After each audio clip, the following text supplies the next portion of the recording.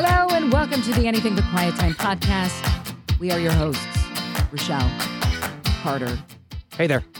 For the next 30 minutes or so, you put up with us, but we have fun. We have fun. Talking about Jesus. Yeah. Last week we had a lot of fun talking about things that Jesus shared from the cross before he died for the world, and what that means. We talked about confronting people when you see them headed down the wrong path. We're kind of touching that, I think, a little bit today. Sure. Yeah. One thing I do want to say, because it was just a great celebration of Easter, was the meme that I saw that is classic, where John says, "I did it. I saw," because they have the Peter and John race, right? Right. What's I can't remember the verse exactly, but John says in this meme, "I did it. I beat you," and Peter goes, "Who's ever gonna know?" And John goes, "Everyone's gonna know," as he writes it in his gospel. I think the meme is also forgotten the secondary meme, which like John's kind of a fraidy cat. When they get to the tomb, he doesn't go in. Peter does. Oh, yeah, that's true. Peter does. Yeah, that's interesting. All So, right. And I then the women go, "Guys, we got you on all accounts here. We saw him first. We saw him first. You didn't believe us. There's a lot going on there." Yeah.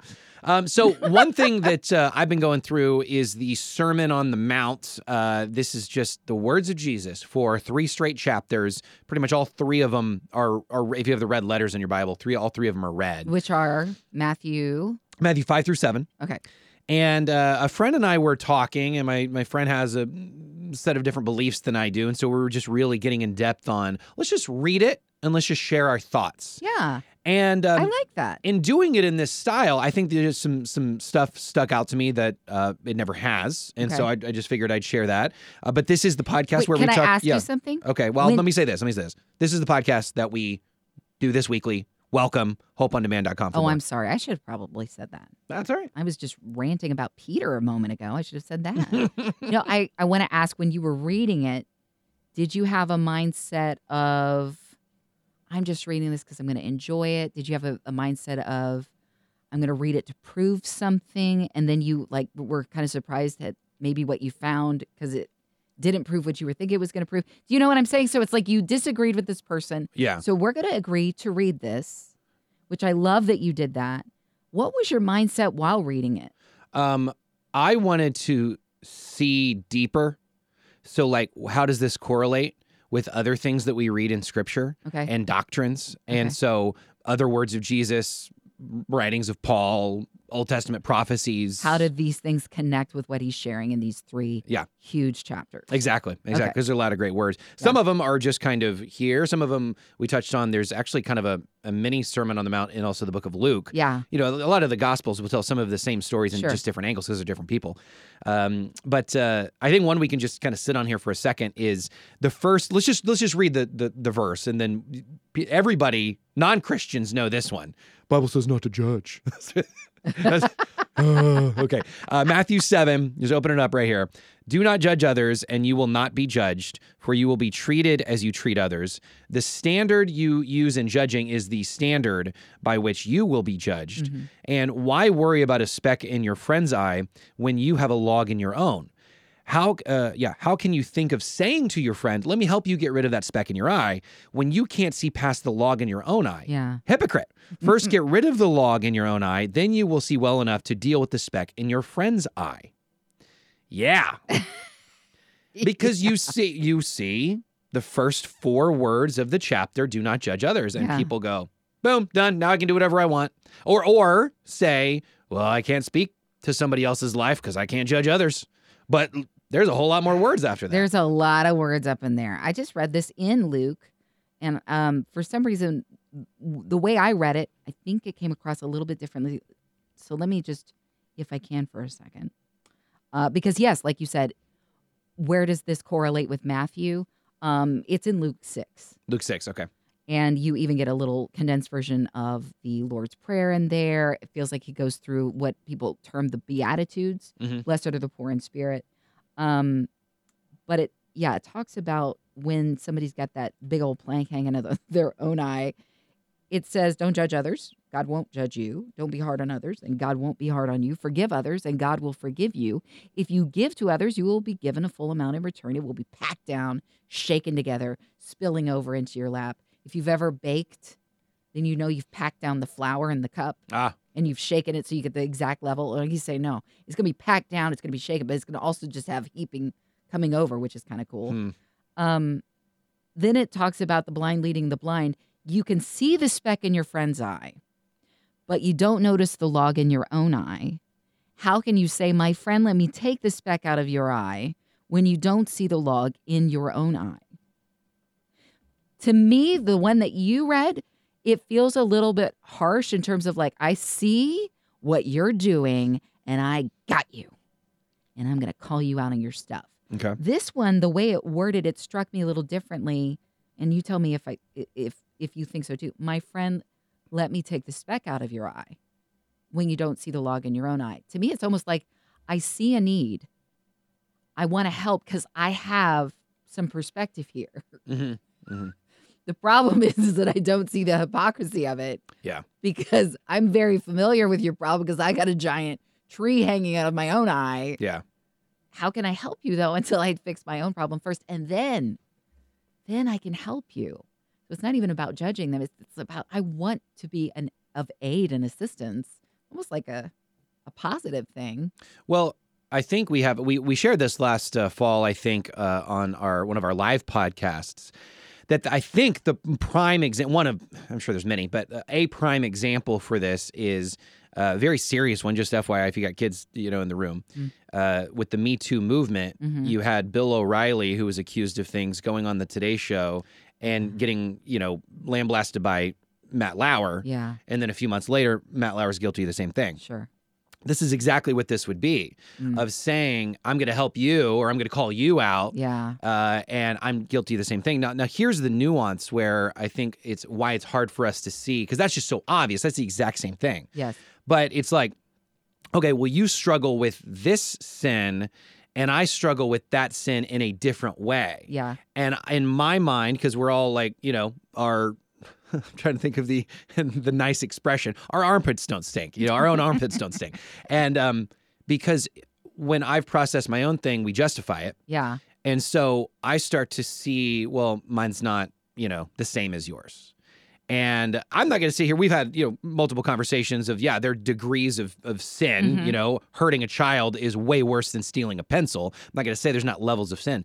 But I think even in the same category of something like sexual immorality, I could judge you so hard on having 6 affairs. Yeah. Meanwhile, I'm sitting here looking at pornography every day. Yeah. Yeah. That's what this is talking about. That's talking about. And hey, let me even whether it is kind of like you said, a judgmental type of the warning about being harsh, or it really is sincere. Let me help you here, man. Oh yeah, it's good. What am I? And that's where we said before. Where should I be the most selfish? My own sin.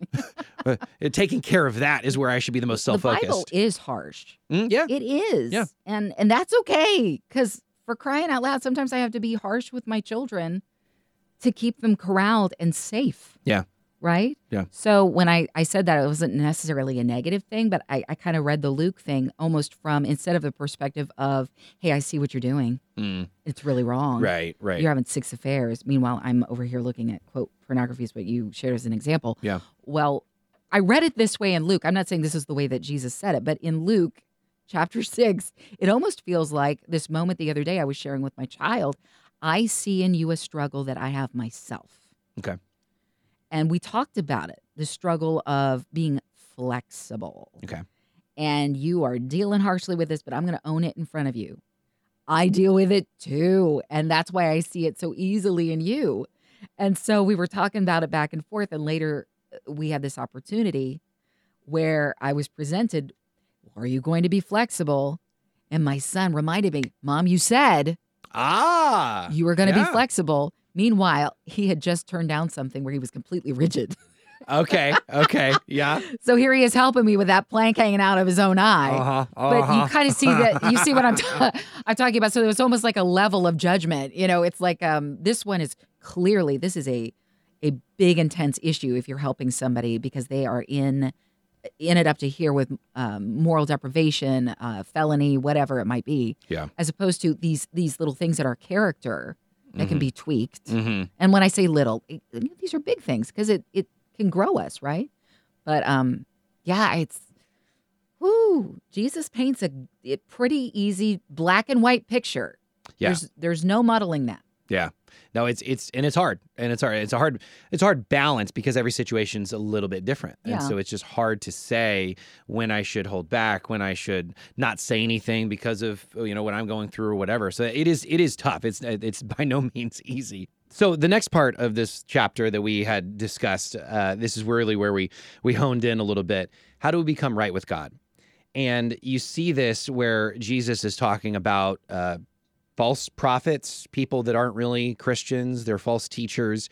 And so I'll pick up in verse 17. He says, a good tree produces good fruit, and a bad tree produces bad fruit. A good tree can't produce bad fruit, and a bad tree can't produce good fruit. So every tree that does not produce good fruit is chopped down and thrown into the fire. Yes, just as you can identify a tree by its fruit, so you can identify people by their actions. Not everyone who calls out to me, Lord, Lord, will enter the kingdom of heaven. Only those who actually do the will of my Father in heaven will enter.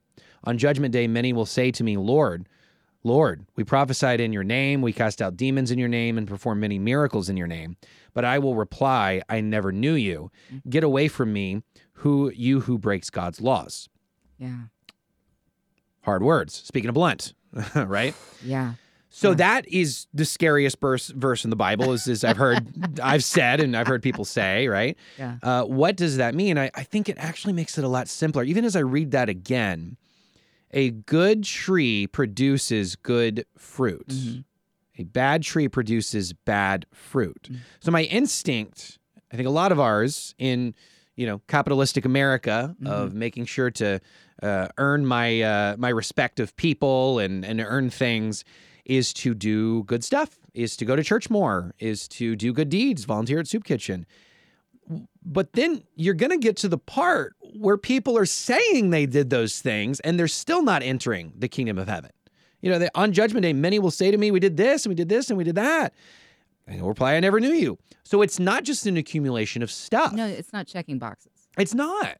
And so this is where and I'll just read some of my words that I wrote to my friend. It's not memorizing scripture. I think Darren Mulligan, who was on the podcast a couple weeks ago, he's like, the devil knows scripture better than I do. That's true. That's a very good point. Yeah. But it says a good tree produces good fruit, a bad tree produces bad fruit. And how do we become good? Well, it is faith or Christ's righteousness that I get because of my faith in him. Mm-hmm. Now I'm a good tree because I'm rooted in faith in him, and I just will produce good fruit. Yes, good works come from authentic, genuine Christians. But a bad tree cannot produce good fruit. I think it can look good, but at the end of all days, Jesus will know, did you give that homeless person a meal because you were helping them, or because you posted it on Instagram to make yourself look better in front of people? And so I think that can get really confusing. There are atheistic people that do very nice moral things, but it's not for the right reason necessarily. And so you see here that you have to become a good tree, but it's not by doing good deeds. The fruit comes after. And so this is just what I said to my friend. So we know how to identify a good tree, verse 20, and we obviously know how to identify a bad tree as well. But this passage doesn't tell us that these fruits make a good tree. So how do we become a good tree? Well, with faith. It's the righteousness that has to be better than the Pharisees, he said earlier in this. It's the foundation he's referring to at the end here that we'll get into about building your house on either the rock or the sand, or, that correlates with Paul in 1 Corinthians 3, that anything we do, the good works, will be tested for reward, but the foundation is in Christ, and no man can build another foundation. So works are definitely an indicator, but you also see where, 1 Corinthians 5:17, I think, we are new creations in Christ. And so you see how this kind of culminates with words across the New Testament and even prophecies of the Old Testament, that we have to become a new creation first before we even do good things anyway. And so this hitting the panic button of, kids, we got to go to church more. I don't know if I'm a Christian anymore. We can let all that go. Do you have genuine faith in Christ? Yeah. And how do you transform? And the answer is a Holy Spirit thing. And so what's the next part? I was thinking about this today. what's the next thing? We talk about Easter. We've just wrapped up here Easter 2022, and if you're listening and it's Christmas time, And it's 2050. well, then this doesn't apply at all. No, it's the good news, so it always applies. Oh. So the Easter, it's the connect. I mean, my word. Have you seen that Christmas overlaps with Easter in terms of what it's all about? Church attendance. They overlap very much so together. Jesus was born so that he could die. Yeah. So that we could be saved and that we could live through his resurrection. We rise into new life. I mean, that's what this good gospel message is. That's what the good news is about. And so Jesus, after he resurrects, you may know the story. By the way, we have more in-depth intel about what takes place the week of Passion Week, which is the week before Jesus' death and his resurrection. And we talk about that. I think it was a few years ago that we did that.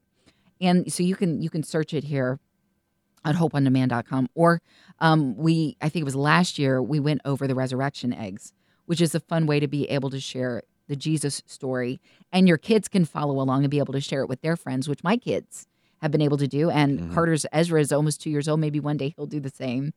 And so trying to find, okay, what haven't we really gone into depth? What comes after Easter? Well, clearly, the Great Commission is now tell everybody. Yeah. That's what comes after. But he doesn't tell them, all right, get on it. He says, wait. I'm going to send you a helper. This helper is a really important part of who God is. And trying to talk about the Holy Spirit, that's like trying to, it's hard, Yeah. right? Yeah. You hear about the Trinity and, oh, that's easy. That's Father, Son, and Holy Spirit. I think that's just scratching the surface. This is the character of God in 3 separate personalities. But we, even through Hebrew writers, see that God is wisdom is characterized as a person at one point. Like referred to as a person, I think, in the book of Proverbs. You see that the writers have zero problem referring to God's character trait as like a person. Does it mean that there's multiple gods? The answer is no. It's just the same God. It's just so many facets of his diamond. Sure. So many different ways he sparkles and shines. But the Holy Spirit is that part of God that it's the same. The word in Hebrew is the same for wind. It's this, the breath. And when you breathe in, you've got this energy that comes about you when you take a deep breath. It says at the very beginning of Genesis that his spirit was over the chaos that was the world. And he brings out of the chaos form, design. It's incredible. We start to see him giving spirit giftings to people like, I was recently listening to a video put out by Tim Mackey. It was talking about how you see the giftings he gives through his spirit, through the person of Joseph, to interpret dreams. The giftings he gives through his spirit to a craftsman for articles in the temple. In fact, he's an interesting character because his background is not purely Jewish. And so here he is touching the most holy tools possible, because it's going to where the presence of God is going to be. He's been gifted with this ability. What's really cool, the way that spirit is interpreted is really about the presence of God, is what it is. Yeah. And so we hear from the prophets clearly, man has made chaos again. We as God's image bearers have made chaos again take place over the surface of the world. And his spirit needs to be breathed out on us. And it's going to. And there's going to be order that's brought through a man who is in fact God. His name is Jesus. And we see Jesus given the spirit through this incredible connection. This is what was profoundly shared this morning that I was listening to. God communicates to his son, Jesus, the moment that he gets baptized. Through what? The Spirit. God wants to connect his love to us as men and women through his Spirit. Jesus breathes on his disciples to appoint them and anoint them to do the work. He tells them, wait for the helper to come. The Spirit comes down as fire lit up on the heads of all of the men and women in that upper room. you can read about in the book of Acts, which, by the way, that's Luke's next. It's like the sequel Yeah. to the book of Luke. He writes Acts as well, right? And you see this. Well, that's symbolic of the fire that came down on Sinai with Moses. That's symbolic of the fire that was a pillar hanging out over the tabernacle. This is a symbol of the presence of God. And now it's not just over a building or a place of worship. It's over you and me. Yeah. It's the Holy Spirit in our lives. And the transformation takes place through his Spirit. And it's his communication of love through the Spirit that brings transformation. I am hoping that I'm making sense right now, but it's just, if there's ever any confusion, don't worry. It can be confusing, but in those moments where you can't put your finger on it, but you know you've been moved in a way that's glorious, and it's about Jesus and it's about God. It's a spirit thing that takes place in us, and he breathes, like you're reading through Matthew chapter 7, and you're rereading it. This is not the first time you've read it, and you got something different out of it. How does that happen? His word is alive. That's another thing too. We hear Jesus referenced by many different names. The word is one of them. Mm-hmm. That's right? true. What? What does that even mean? At the beginning of John, you read, the word was with God, and he was God. And it's Jesus who he's talking about. It's these different ways that the writers of the Bible have kind of attached a name or a quality to the character of who God is. Yeah. And it's really special and amazing. And that's the next thing. The next thing is that we receive the help we need from God the Father through what Jesus did for us. And part of me was always sad as a child when Jesus goes back to heaven, and I can't wait to meet him. But he's like, I'm right there with you. Well, how is that possible? Because the helper is with you. Yeah. The very spirit that was in me is in you. Yeah, that's very interesting. I think because people of different faiths don't see they see three separate gods is what some people see, and I guess that wouldn't work how could he be with us if the Holy Spirit was not if the Trinity wasn't true, right?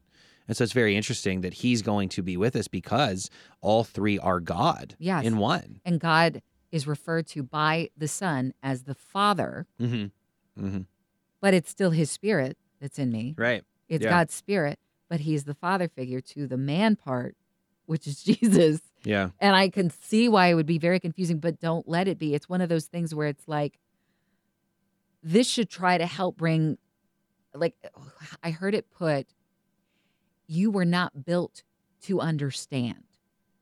You were built to know him. Yeah. People have it linked. Understanding is to know. Not always. Sure, that's true. Like my husband can express in many different ways the ways that he loves me, but I will never fully, completely understand the lengths of that love per se, and vice versa, or the lengths, the measure of love that you have for your children. You know you would die for them in a heartbeat, right? They will never necessarily be able to Fathom every yeah. So I mean, and that's acceptable. Why not this? First of all, I'm dealing with an eternal God. Yeah. I have a pea-sized brain, and that's not me throwing myself into the bus. It's just true. And comparatively, it is. I mean, what we have is how God has revealed himself, and there is so much more. So much more. So what you can fathom, I think that's what people choose to just live with because I can fathom it. Yeah. And God is unfathomable. Like you can try, and that is to know him. That is to just be in his presence. My children are in my presence, and they know that mommy loves them.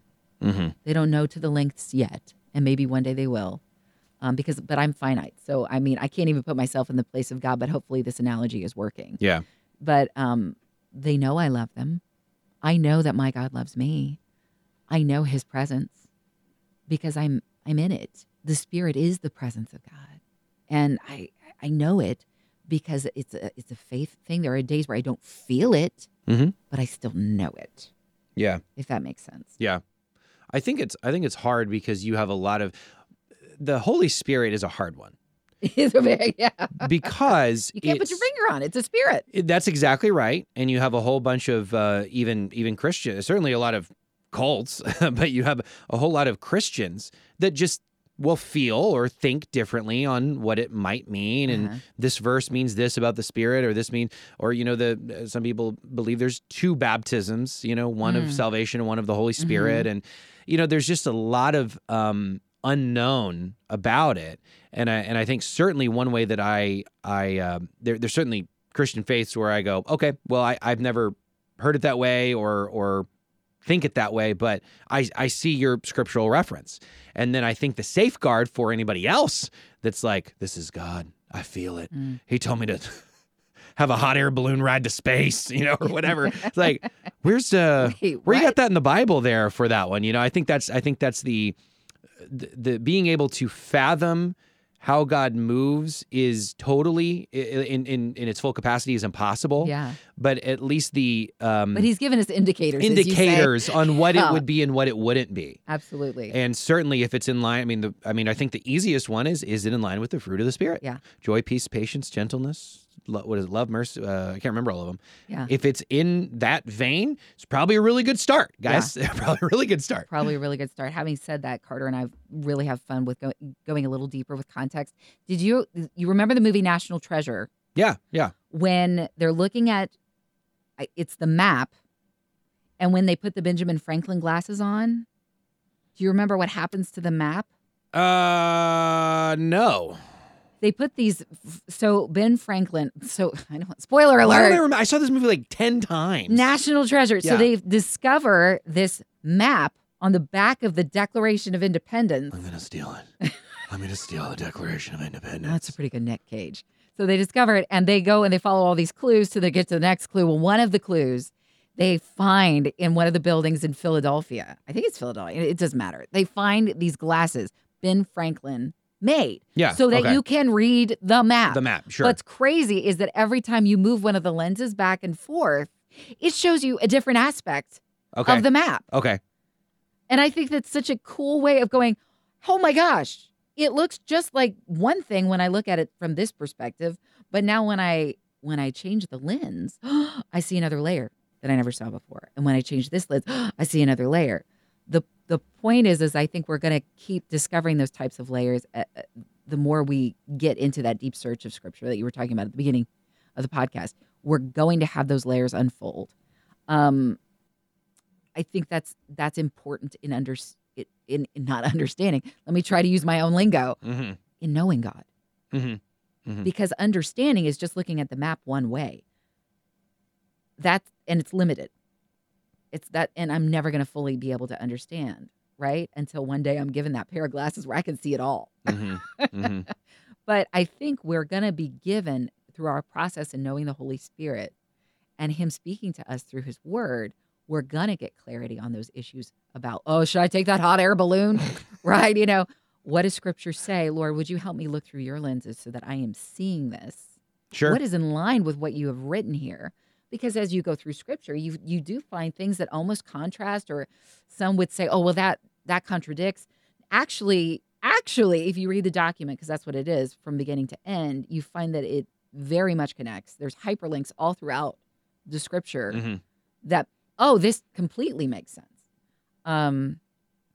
This morning I was reading, I think it was Psalm 5, and it's David. And he's talking at the beginning about his enemies.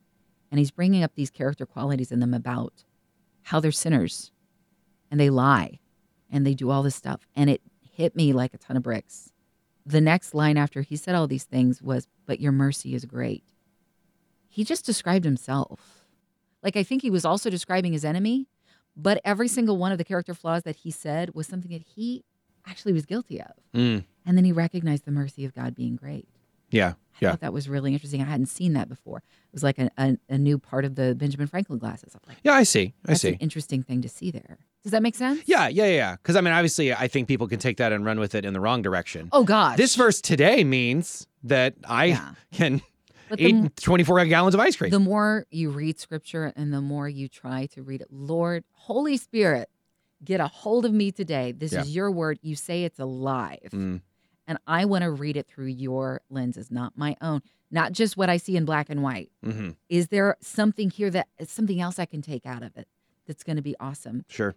And I think that's how we need to read the Bible, because otherwise we got, Carter and I do a radio show. And we got a concerned listener the other day who shared, hey, there's this blip on your station that I heard.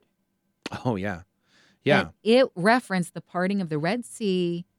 And they said this pastor who was doing this little sermonette said it happened in Genesis.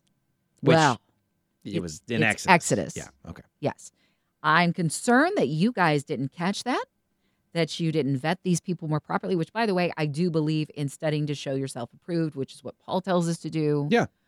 Absolutely. Make sure that people are staying on track with Scripture. But that's all that the guy could hear. He didn't hear what the pastor had to say. He just heard the blip, the mistake. Yeah. And sometimes my point being, we get stuck on the little blips. We get stuck on the literal interpretation. We get stuck and we can't see the forest for the tree. Sure. Sure. Yeah, no, that's true. Well, and I was even thinking the other day of some major issues in our world that there's a, side A thinks this, and maybe that's more of a worldly perspective. Mm-hmm. Side B thinks this, and it's a Christian perspective. It has a lot of good references on why the issue is, let's say, wrong. Mm-hmm. Okay. And side A is, like, yeah, but the Bible says to love, and yeah, but these verses say this, and it's a little bit back and forth. And, I'm sitting here going, I don't want to miss the forest for the trees, because I do think that when it's written in Scripture, it just is. Mm-hmm. At the same time, and I'm not suggesting any solution here, I just know that this happened, and I think would happen if Jesus were here today as his first trip to Earth. And it's that side A and side B usually had a disagreement, and Jesus presented option C.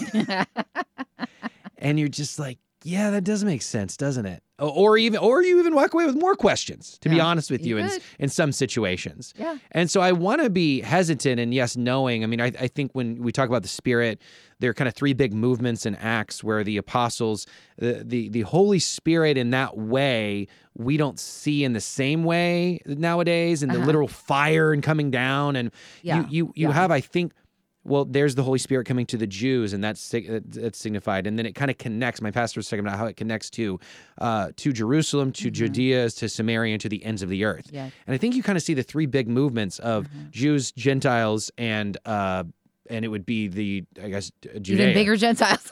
Even bigger Gentiles, really, yeah. And so you see the kind of the three big movements there of the Holy Spirit, and then from then on, it's as we know today, we're sealed by the Holy Spirit when we put our genuine faith in Christ.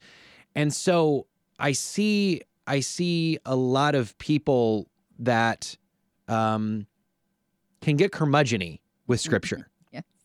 And I do respect their knowledge and trust that Scripture is true. Mm-hmm. It's important. But I also know that I think because I still have a human mind, even when I read Scripture, I could probably be up to 80% right. like my interpretation of what I'm thinking when I read the true words from the text, and going, okay, I know I'm not going to be right even when I read the Bible, because I'm messed up. Yeah. Well, I think that's the way a lot of the teachers of the time felt when they were sitting and listening to Jesus. Because here he is healing people on the Sabbath. Mm-hmm. Right. Is it worse for a person to be destroyed on the Sabbath or healed on the Sabbath? Yeah. Well, how do you answer that question? Yeah. They didn't. No.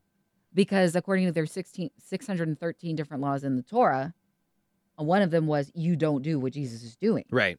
Right. That's their interpretation of it. And Jesus is saying you've got it backwards. The Sabbath is meant to serve you, not the other way around. Why? Because it's a heart issue. Yeah. And so in those moments, you have to go, all right, Lord, and pray the prayer David prayed. Search me and know my heart. Test me and know if there's any wicked way in me. I don't want it there. Yeah. And because, you could be sitting there all day and talk yourself in and out of everything and say, well, what the Old Testament says, but this is what Jesus brings in. He brings light into this. Actually, that sounds like, because I have obsessive compulsive disorder and I have this tendency to obsess on things, compulsively act on stuff. that could drive me bananas if I'm not taking my medicine, to be honest, because of the chemistry in my brain. But I there's always this place of peace that I come back to with Jesus every single time. And I recognize he sees the desire of my heart. And that helps me. Yeah. Like if my heart is right with God and that's truly my desire, Lord, I just want to please you. Mm-hmm. I just want to love you well. I know I'm going to mess up. Oh my gosh, look at David. I'm going to bring up the guy I just brought up. Every part of that first part of the psalm applied to him. But he serves a merciful God. He took the bread when he wasn't supposed to be taking the bread out from the priest. That was supposed to be for the priest. It's clearly commanded. Yeah. He's not supposed to be touching that. People have died for less, probably, Well, why was it okay for David? Because it was a heart matter. God saw his heart. He searched it. He knew it. And so as long as we keep bringing it back to center with Jesus and saying, Lord, search me and know me, please. This is not about my ego. This is not about me being right and that other person with the scripture being wrong or their interpretation being wrong. God, I just want to serve you. And I somehow, if possible, will you allow your light to shine in this broken vessel? Yeah, that's really good.